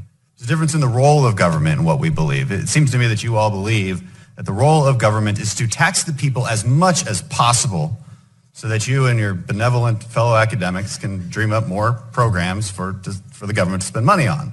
I don't believe that. I don't believe that's what the role of government is for. The role of government is to protect God-given rights that we have and to ensure that we live as free as possible. The role of government is to tax people to the least extent possible while still taxing them enough to cover basic needs for government. And if we're questioning what those needs are, we can just look at our Constitution. They're generally pretty clear there. I love that. Yeah, he's great. It is so clear in the Constitution. There's a big Politico story profile of Dan Crenshaw. Is he the future of the GOP? And again, we jump on these bandwagons so quickly that a lot of times we misread these things early. But so far, he's been really good. And his background. I mean, he won a race he was not supposed to win. I mean, he won that primary. He was not supposed to win. He's a solid guy. Yeah, I like him. It seems great so far. I like him, and I like the fact that he's up on Capitol Hill talking about taxes. And what is he using as his defense? The Constitution. Huh. I know. That's what everybody's like. Huh, what is this thing he's talking about? This what? I have constipation, but What does that have to do with taxes?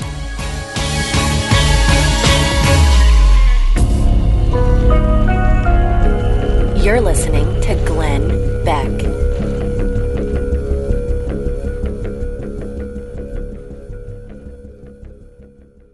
Home Title Lock is our sponsor. Home Title Lock, of course, is a company that protects your home. You have a lock on the front of your home because you don't want people to get the stuff inside. Home Title Lock will lock up your title so that people don't get your title. It's very simple to remember. If you go to HometitleLock.com, you'll be able to sign up for Home Title Lock, and they'll check, first of all, to see if you're already a victim of it, because a lot of people become victims and they don't even know it for 6 months or a year or 2 years, and then they find out, I have no equity in my home because someone's been spending a giant home equity loan on my behalf, and now I'm stuck with the bills. I'm stuck with my credit being ruined. I'm stuck with the eviction notice. You don't want to deal with this. There's a huge data breach that just happened, and it exposed about 24 million people to home title fraud. Hopefully this isn't you this time, but it could be you next time. Make sure you stop it now. Go to HometitleLock.com. Get the scan that they have for free. It's a free title scan and report. It's $100 value normally, but they give it to you for free when you sign up at HometitleLock.com. It's pennies a day. Get the barrier put around your home's title so you do not have to worry about this. It's HometitleLock.com. HometitleLock.com. All right. By the way, if you are joining us and you would like to watch the show every day, go to blazetv.com/Beck. Get the promo code Beck. It's going to save you about $10. blazetv.com/Beck. Radio show starts here in just a few seconds.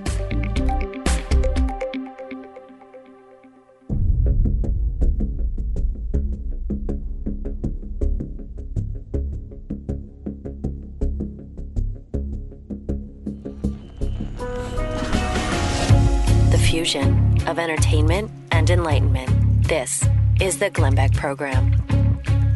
So NBC is reporting that Senator Rand Paul on Tuesday railed against government-mandated vaccines, suggesting they infringe on personal rights. This happened during a congressional hearing on immunizations and the role of protecting the public from preventable diseases like the measles outbreak. Now, I saw him. It didn't seem like he was railing. I thought he was logically laying out a case. Now, I personally am torn on the vaccine thing because I believe in vaccines. My kids have been vaccinated, and I believe we should. Otherwise, these things are going to come back and bite us in the ass. Now, if you don't believe that, I also believe in your right not to get vaccinated. So how do we solve this? We talk about that and so much more as the last hour of the broadcast begins in 1 minute. This is the Glenn Beck Program. Man, you toss and turn and toss and turn and toss and turn, and you cannot get comfortable. You can't get out of pain. You finally just get up in the middle of the night. Does that sound like how you live? Because that's the way I used to live. And it is no way to get through, the night. You get to the point to where you look at your bed and it's almost an enemy. You're like, oh, get rid of that. You can do it by reducing your pain with Relief Factor, relieffactor.com. If you're in pain, please try this. I tried it starting, it was December last year. A year ago, last December. And I will tell you, I've been taking it ever since, 3 times a day, because it works for me. Relief Factor at relieffactor.com. Call 800-500-8384, 800-500-8384, or relieffactor.com. All right, let's go to Sara, who is joining us. Sara Gonzales, who is the host of The News and Why It Matters, and that is heard right after my program every night on the Blaze TV. It's kind of a roundtable discussion, and Sarah, I love that show, especially that one guy kind of sits right across from you most days. Really, Andrew. I don't recall. Sometimes. Oh yeah, Andrew, Jason. Yeah. Jason fills in sometimes. No, it's somebody else better looking than either of those two. Must be me. Must be me. Anyway, Sarah, I want to talk to you about what's happening on Capitol Hill right now, and we have a outbreak of measles, and measles should not be happening anymore. It's like polio. Polio is making a comeback. What? How? We eradicated polio. No, some people don't want to take the vaccine. And the balance of rights and public health is a really dicey conversation. Yeah, it is. I would just like to also point out, I don't believe that there's been a measles death since there was one in 2015, I believe. So, I do know that there was a time where people just got the measles, and that was just kind of a way of life, growing up, kind of like the chicken pox. Yeah. It wasn't necessarily a deadly, disease. So, the measles is not so much my concern, but I would like to point out, earlier I heard that I was referred to as anti-vaccine. Just set the record straight before I get hate mail. I am not anti-vaccine. I am pro-information and pro-parents' choice. Just like you said, I think that, it's very clear that vaccines have saved lives. And it's also very clear that vaccines are not 100% safe or 100% effective. So, Stu, there was a new study that just came out, extensive study that just came out this week. Have you seen it, Sarah? I haven't. Okay. And it showed that vaccines are safe. I mean, safe how? Did you see that? You saw this was right? a particular study. There's a lot of stuff that goes around this particular topic, but this one was particularly about autism in Denmark. And so they did a study. It was on 660,000 kids born in Denmark, and Denmark is like super the opposite of us. Like we're like, hey, like we should have the right to do what we want to do with our own kids. And Denmark's like, we're going to take every piece of your information. Now, it's great for researchers because, it's like part of the law. Like when your kid is born, like they take every piece of health information and give it over to the scientists. So one of the things, this was every kid born in Denmark over, I think it was a decade. And they found, no ties to, you were actually less likely to get autism. I think it was 17% less likely to be diagnosed with autism if you got the MMR vaccine. That's not saying that they think it's vaccinating you against autism, but it's just look. I think the point of this is more, and I think this is your point as well here, Sarah, which is like this is America, and parents does not take a village, right? We are the parents, and we make the decisions. And so the idea that the federal government is going to come in and tell us what medicines or vaccines we have to give to our kids is the real argument here. Right. When it comes to, this bigger argument of whether they're good or bad, like, that is, you can look at all the science and you can make up your own mind. That's what you're supposed to do as a parent, right? You're supposed to be able to go in there and make up your own decisions. Do you want to give your kid ibuprofen? Do you want to give your kid Tylenol? Do you want to do these things? I'm the same way, Glenn. My kids are vaccinated through these things, but if you should have that ability, and I think that's Rand Paul's point. Yes. You should have the ability to make the choice as a parent. What is the problem with doing that? If you don't have the vaccine, okay, so more people are going to get sick. But if my kids got the vaccine, they're not going to be the ones that got sick. I'm sure you're well. The argument is, the argument is the people who immunity. Herd immunity, which again is a theory that was originally proposed when it comes to natural immunity. What's herd immunity? Herd immunity is the idea, the theory that as long as so many of citizens in the society are vaccinated, we will maintain that level. It was 95 or something %. As long as we maintain that level of vaccine rates, the diseases won't come back, right, even if some people don't get the vaccine. Well, how many people are anti-vaccine? How many people are not vaccinating their kids? It's a very small percentage. It's a very small percentage. It is growing significantly, right? And that's that's why it's become this sort of hot button sort of political issue. And there are other cases too, like infants have certain times in their lives where they can't get vaccinated yet, so they're vulnerable. People with cancer at times, they have weakened immune systems, right, so the vaccines don't work as well, even if they've been vaccinated.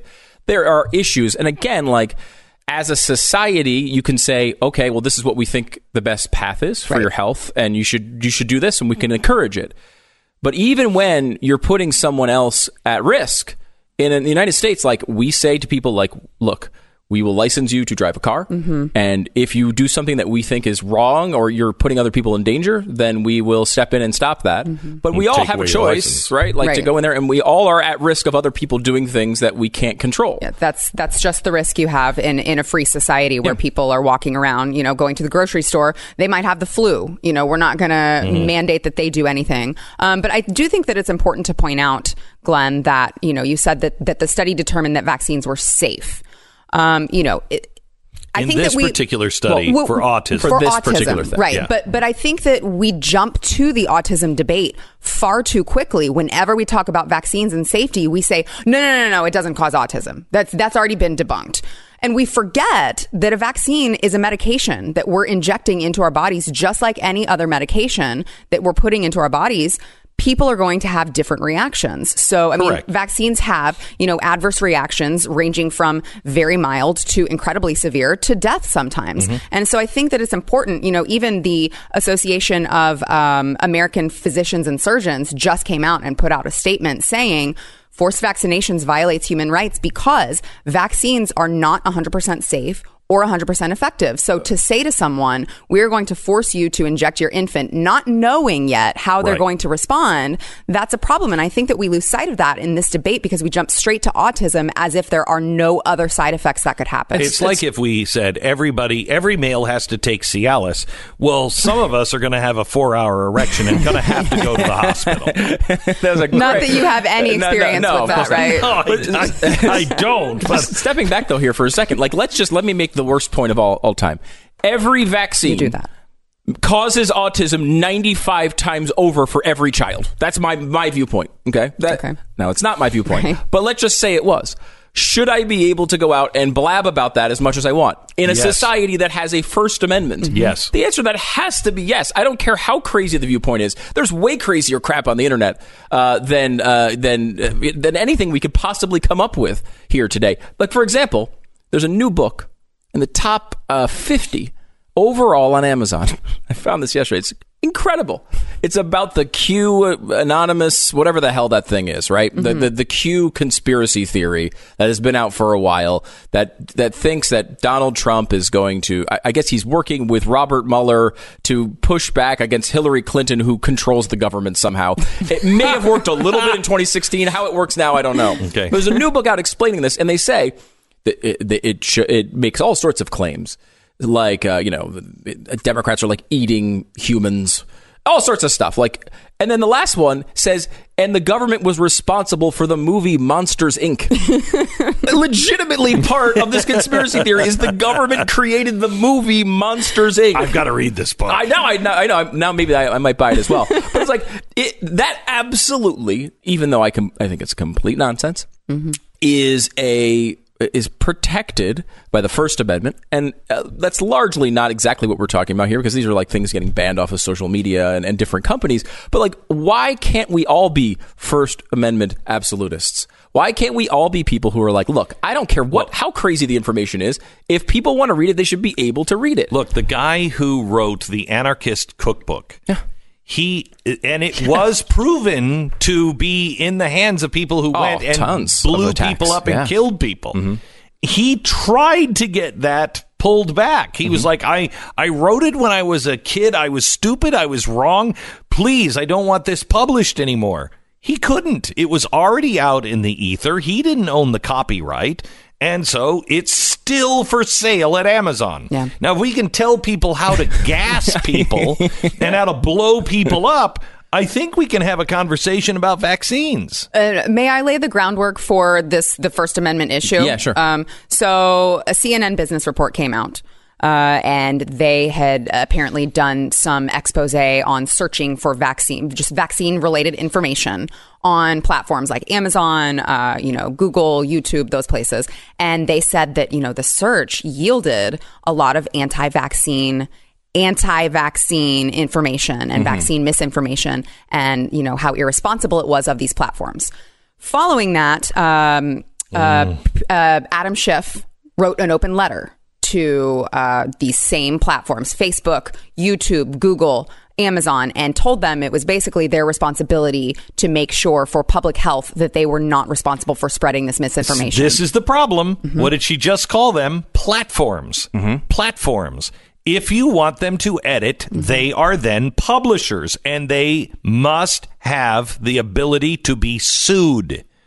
Yeah. But because they're platforms, I'm telling you, the left and the right, if they thought they could get away with it, will marry into these people so deeply, and they'll just say, you got to do exactly what we say, and they're going to. It is 1984. It's the beginning of Orwell. It really is. They're going to be in your house watching you at all times. They're going to be working together. It is not good. They need to be separated. They need to be a platform or a publisher, but not both. Anyway. Yeah. So in response to that letter, just in the last week, we've seen Pinterest now ban searches for vaccine content. YouTube no longer allows what they determine anti-vaccine groups to monetize any of their videos with ads. Facebook is now fact-checking, so you can be glad now you're safe that Facebook is fact-checking any health or vaccine-related material to make sure that if they don't deem it to be true or correct, it's not seen in people's news feeds. And then I think the most egregious move was by Amazon, who just completely removed many documentaries that they determined to be anti-vaccine. There were some conflicting reports that they were removing books as well. But I mean, you're not talking about Alex Jones says vaccines are bad, the documentary. I mean, you're talking about documentaries that are what they haven't been sued. You know, what they're saying is factual, factual enough to not be sued. You're talking about, there was one that, it has a provocative title. I think it's called Shoot 'em Up. But it features three doctors, that Dr. Stephanie Cave, a family doctor for over 30 years, Dr. Richard Moskowitz, 50 years of practice. He went to Harvard. Dr. Lawrence Palevsky, over 30 years of practice. These people, just because they're dissenting, they have the dissenting opinion, they're being silenced. But I think that, just because they have this dissenting opinion doesn't mean that their experiences and their research is not valid. So this is the issue here. We're not even talking about vaccines. Yeah. We're really not. We're talking about the First Amendment. Right. Because you mentioned Alex Jones, and I would certainly not buy an Alex Jones documentary. But if people should be able to have it. And you're right, the Anarchist Cookbook is still available on Amazon. Yeah. You should be able to. Because it went all the way to the Supreme Court. Yeah. You cannot do this. This is First Amendment. First Amendment. And those people who have had their books or materials, I don't care how crazy they are, if they're not in court with an attorney and they're not going and taking it all the way to the Supreme Court, they're fools. Well, Amazon, though, has a right to not sell the Anarchist Cookbook, right? Like if they don't want to sell it, that is their personal choice to not sell it. That's different. They are a publisher. They are a private store, business, right? A store. They can carry whatever they want. However, Facebook and YouTube, they don't have that right. Twitter doesn't have that right. You should sue them. Well, and might I just bring up, there's all of this censorship going on, parents are not allowed, this information that doctors and credible sources are putting out, even if it was Alex Jones, that's fine. But that these credible sources are at least putting out the information. At the same time, you've got Professor Peter Hotez, who is responsible for writing this legislation of this forced mandates at the federal level. He called for, and I quote this, a comprehensive public-private partnership between the U.S. government and all the major stakeholders, Facebook, Amazon, Google, to look at dismantling the anti-vaccine empire. Look out, America. Okay, that's not the government's job. Look at this. The painting I did just a couple of weeks ago. It is as a warning. That is the government with Facebook and Google all together, all knowing, all seeing, all powerful. Look out, it's coming. Thank you so much, Sarah. Thanks. See you tonight at 5:30. On what's the name of that show again? The News and Why It Matters. The Stew and Why It Matters? Yeah, that's good. That'll be good. The News and Why It Matters at 5:30 tonight, only on the Blaze TV. Somebody's identity is stolen every 2 seconds, and you can miss certain identity threats if you're only monitoring your credit. That's why LifeLock exists. Recently, 127 million records were stolen from 8 companies, and they were all put up for sale on the dark web market for the equivalent of about $14,500 in Bitcoin. That's crazy. Yeah. These records were stolen from breached companies. They contain email addresses, names, passwords, so much more on the dark web. Somebody grabs that up. They grab up another batch. They start to match them. Now they could have your bank records, your social security number. They have everything. No one can monitor all transactions at all businesses. No one can stop all identity threats. But LifeLock was the first in the boat, and they are the best. And they have U.S. experts here in the country working to fix it if it happens to you. Please, you have to have this protection. And again, no one is better. It's LifeLock. LifeLock.com. Use the promo code Beck. LifeLock.com. Promo code Beck. 10 seconds, station ID.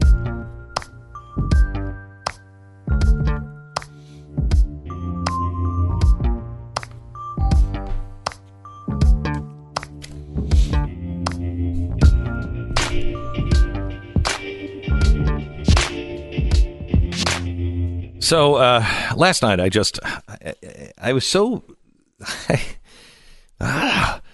New York Times Magazine came out this weekend with the cover. When did we all become socialists? I don't know. When did that happen? We're all socialists now. That was back from in the day. That was Newsweek 2008. We're all socialists now. And then they covered their head and went back undercover. They thought they could come out during the Obama administration, but no. They had to call everybody a racist. If you even said you were a socialist, if you said that person is a socialist, that was racist. You were red baiting. It wasn't an ideology, but now it is an ideology. And New York Times says, when did we all become socialists? Well, we all didn't. No. You guys have been socialists for a very long time. When did everybody start admitting they're socialists? Yes. Which is incredible to me because you're right, we got beat up pretty badly from the mainstream media saying, hey, you're calling Barack Obama, you're saying he has Marxist tendencies? Well, that means that you're saying that because he's black. We're like, wait, what? How did you even get that out of, what? What does that have to do with race? It has nothing to do with race. Nancy Pelosi's not black. The left has tendencies. If you think of it as a road, we are in a place on the road. To the left is socialism. To the right is no government whatsoever. Okay, which way do you want to walk? I want to walk towards the no government whatsoever, and I'm going to walk for a really long time and stop before I get to the end of the road, but walk for a really long time. They want to walk constantly towards socialism, government, easier. Totalitarianism, statism. That's what they want. They want to keep moving until the state has close to 100% You just control. heard it. A public-private partnership between Google, Facebook, YouTube, and all of those platforms to silence the speech that the government doesn't like. Right. And even if you don't like it too, that doesn't mean that you get rid of that speech. You don't do that. You just don't do that. And that's what the socialist movement is all about. Somehow or another, they are trying to wiggle out of this again, and the New York Times and the Washington Post are leading the way, and it's already happening in our colleges that socialism is a myth. You know, all these things that they say are going to happen, those are old-timey things. It doesn't happen that way. Well, what about Venezuela? That's not old-timey. We'll go through this with a guy I saw at CPAC. He's just amazing. He's been on the program before, Justin Haskins. He's the executive editor of the Heartland Institute, and he's going to debunk some of these things when we come back. You're listening to Glenn Beck. All right, I want to talk to you a little bit about Goldline. I feel very strongly about gold and the importance of being prepared for a national disaster or global disaster. And I have encouraged my family to always have a little bit of gold or silver on them. If they go away on a big trip, they should have something. And I asked Goldline, could you ever make something like this? They went to the Canadian Mint about 5 years ago, and they made this little gold coin thing that you had 10 1/10 of an ounce gold pieces, and you could keep them in your wallet or purse. Well, the new version is out of the legal tender bar, and it is really easy to use, and it comes with a barter case. Everyone should have one, please. This is from the Canadian Mint, only available at Goldline, 866-GOLDLINE, 866-GOLDLINE, or goldline.com. The news and why it matters. It's a bunch of us talking about the news of the day. You can get it every single day at blazetv.com/Beck. Use the promo code Beck. Get $10 off. So when did we all become socialists? That's the question from the New York Times Magazine this last Sunday. And the answer is we're not all socialists. Maybe you in the newsroom have gone all socialists, but America has not gone all socialist. This last weekend, I was at CPAC, and I decided to break off and go into one of the smaller conference rooms because there was a speaker that I wanted to hear, and his name is Justin Haskins, and he was very funny and just really sharp on socialism and the Green New Deal. He's written for The Blaze regularly. He also is a contributor for the Washington Examiner and also columnist for townhall.com. Welcome to the program, Justin. How are you? I'm doing great. Thanks for having me, Glenn. You bet. I wanted to go over the 5 myths of socialism. I don't know if you saw this from the Washington Post. I did. Yeah, and also when did everybody become socialist from the New York Times? Can you answer that one? Yeah, sure. I don't think everyone has become socialist, as you pointed out. I think that we're living in a time when socialism is clearly on the rise, especially among young people. And I imagine that if you spent all of your time living in the sort of Greenwich Village, New York bubble that the writer of this particular article that you're referencing does, then yeah, I'm sure everyone seems like they're socialists. But if you go out to, Iowa or something, I'm sure you're going to find a lot of people who do not believe in Karl Marx's ideology. It's on the rise, but it's definitely not something that we that you could say is quintessential America. Yeah. No question about that.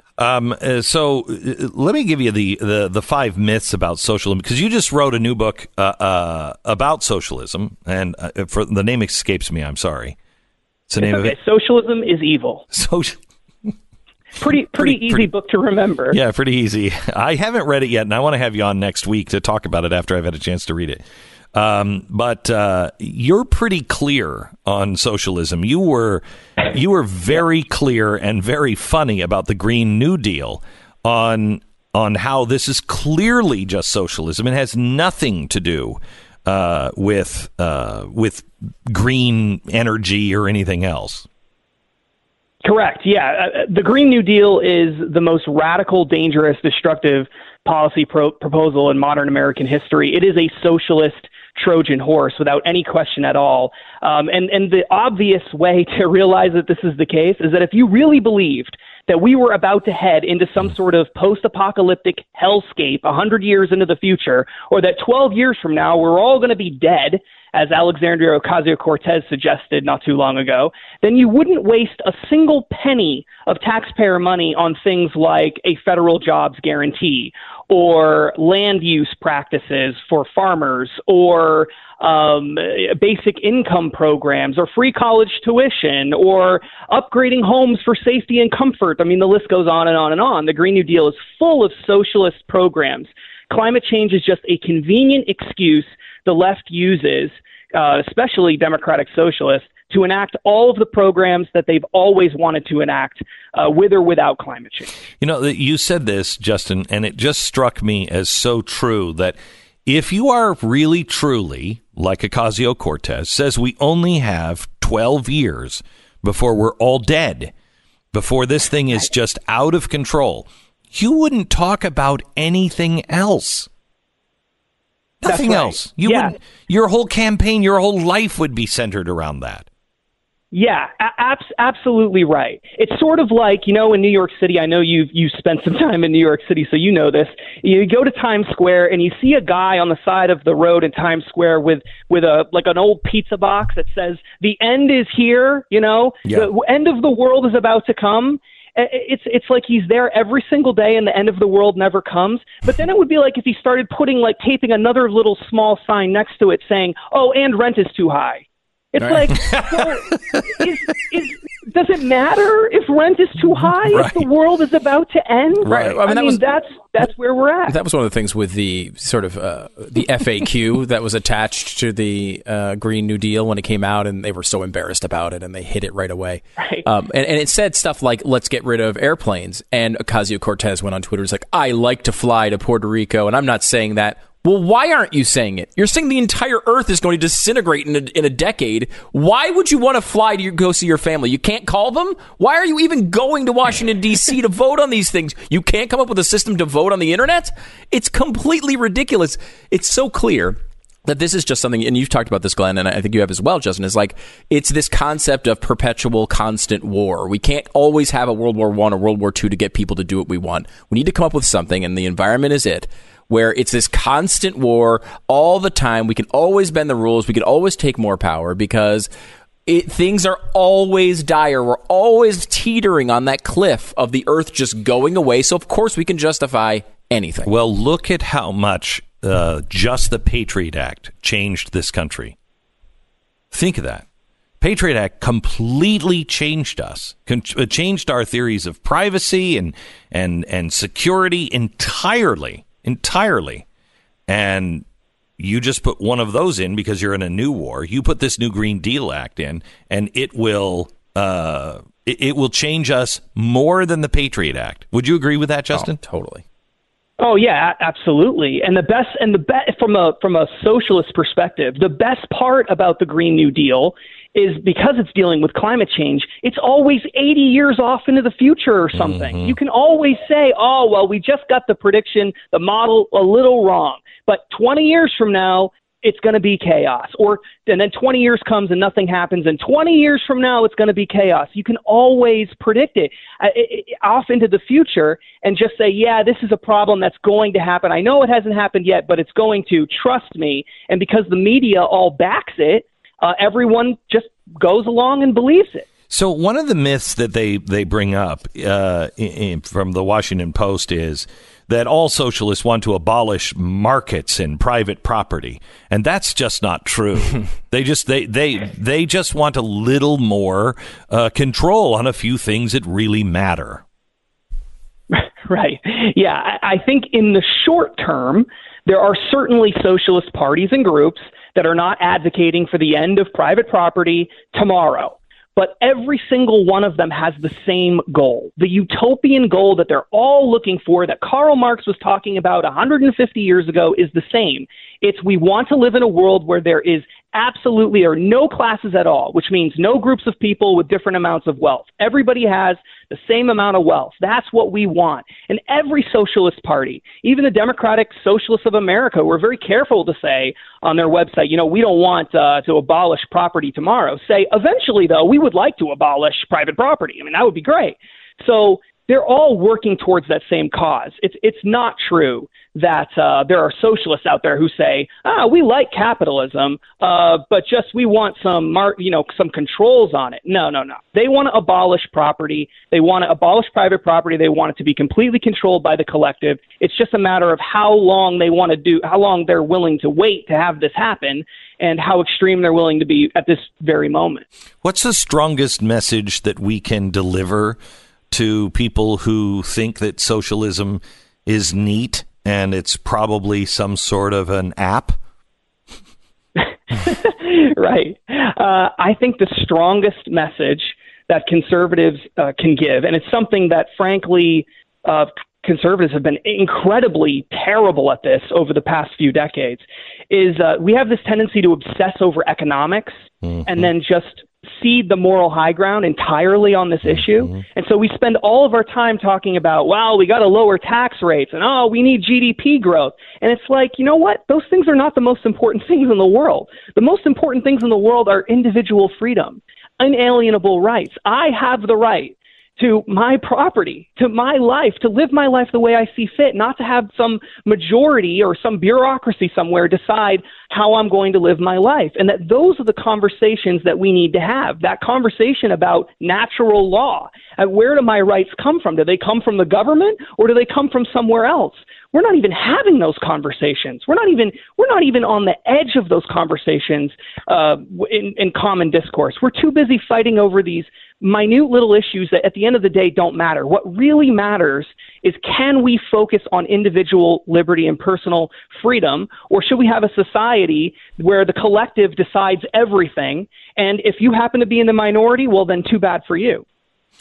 That's the thing that bothers me the most. I mean, you look at slavery. The majority could have voted for slavery. In fact, the Supreme Court said slavery was okay. It wasn't. You know, even if you're in a democratic socialist market, if you will, if the majority votes that you have to do something, that's still slavery. I don't care if everybody else voted for it. You didn't. It's still slavery. Yeah, that's right. And actually, when the country was founded, this was one of the debates that the loyalists had with those who were the patriots, the people who wanted to move away from England. They basically said, look, why should I trade one tyrant, 3,000 miles away for 3,000 tyrants 1 mile away? That whole quote, that was in the Patriot, and Mather Byles likely said it, a Massachusetts pastor. I mean, that whole notion of, well, democracy can be tyranny too. Yeah, we have this obsession in America over democracy, like democracy is somehow this inherently good thing. Democracy is not inherently good. Democracy can be evil. What is inherently good is individual liberty coupled with democracy. That system works, and that is totally incompatible with socialism, because socialism doesn't allow for individual rights. I mean, Hezbollah was democratically elected. Democracy on its own is not necessarily great. Let me take one more thing here with you, Justin, because I agree with you and your criticisms on where the left is going. Let's point inward a little bit here, though. I think quite often we on the right it's easy to be principled when you're in the minority. It's easy to be principled when things are going your way, but when things hit you. We've talked about several examples over the past couple of weeks where it feels like you're really getting screwed, and I just need a little bit more power from the government to be able to enforce this thing that I want. See, this thing, though, is a real problem, and I really need the extra power this time. Yes, the Constitution, but this is too important. How do you... I don't feel like people in those moments typically are able to bring themselves back to those principles that really have guided the country the entire way. Yeah, you're exactly right. What we need the biggest opportunity that was missed by Republicans, and there were a lot of opportunities missed over the past couple of years, was this idea of embracing the freedom to fail. Okay, yep. The country was established as very different communities with completely different ideas, very different than the states that we have today. And yet it worked because they were willing to say to each other, we know that we're different, but we're going to allow each other with some constraints. We're going to allow each other to live the way we believe is right. We're not going to impose those beliefs on each other. That's why we have state constitutions and state rights. And we have totally moved away from that, both in the Republican Party and in the Democratic Party. And now it seems like every 4 years, the world is about to end for somebody, because we're going to have this incredibly important election where we're about to elect some imperial president who's going to make all of our decisions for us. And then he gets to appoint a couple of open seats to the Supreme Court.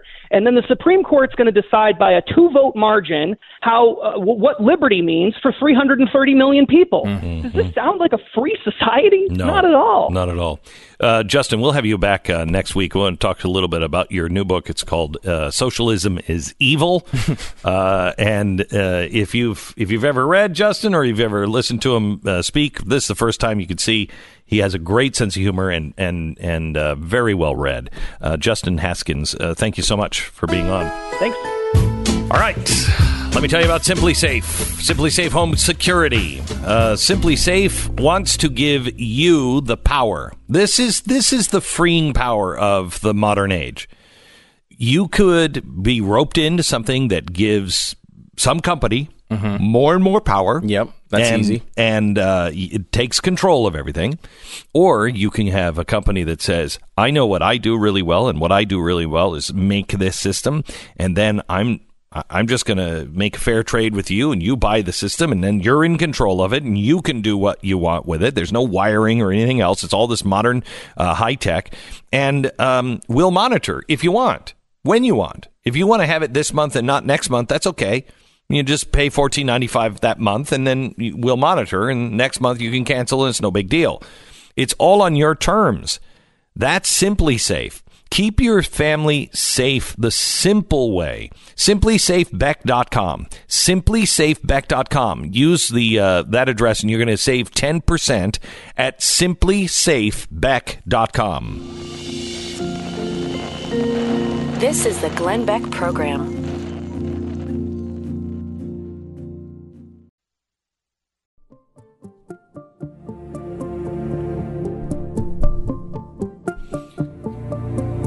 You know, in the middle of this emergency talk, a national emergency for the border, it looks like the press is losing a talking point. Yeah, this is interesting because the right is debating this issue, saying, yes, there's a big problem at the border.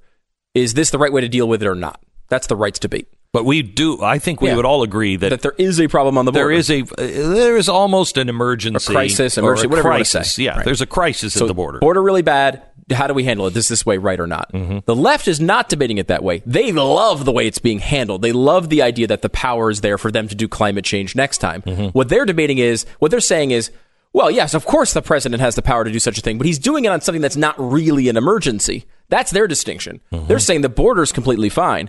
New York Times today says, maybe not. Border at a breaking point. New York Times. Yeah, this is the headline. Border at a breaking point as more than 76,000 migrants cross in a month. It is an 11-year high. One of the talking points has been, look, border crossings are down, and if you look at numbers, which has been true.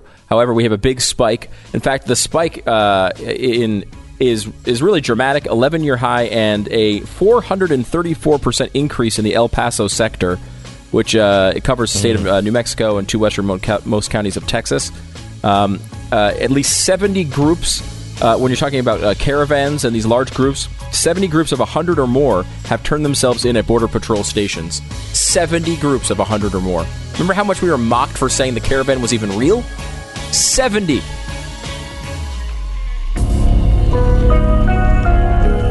You're listening to Glenn Beck.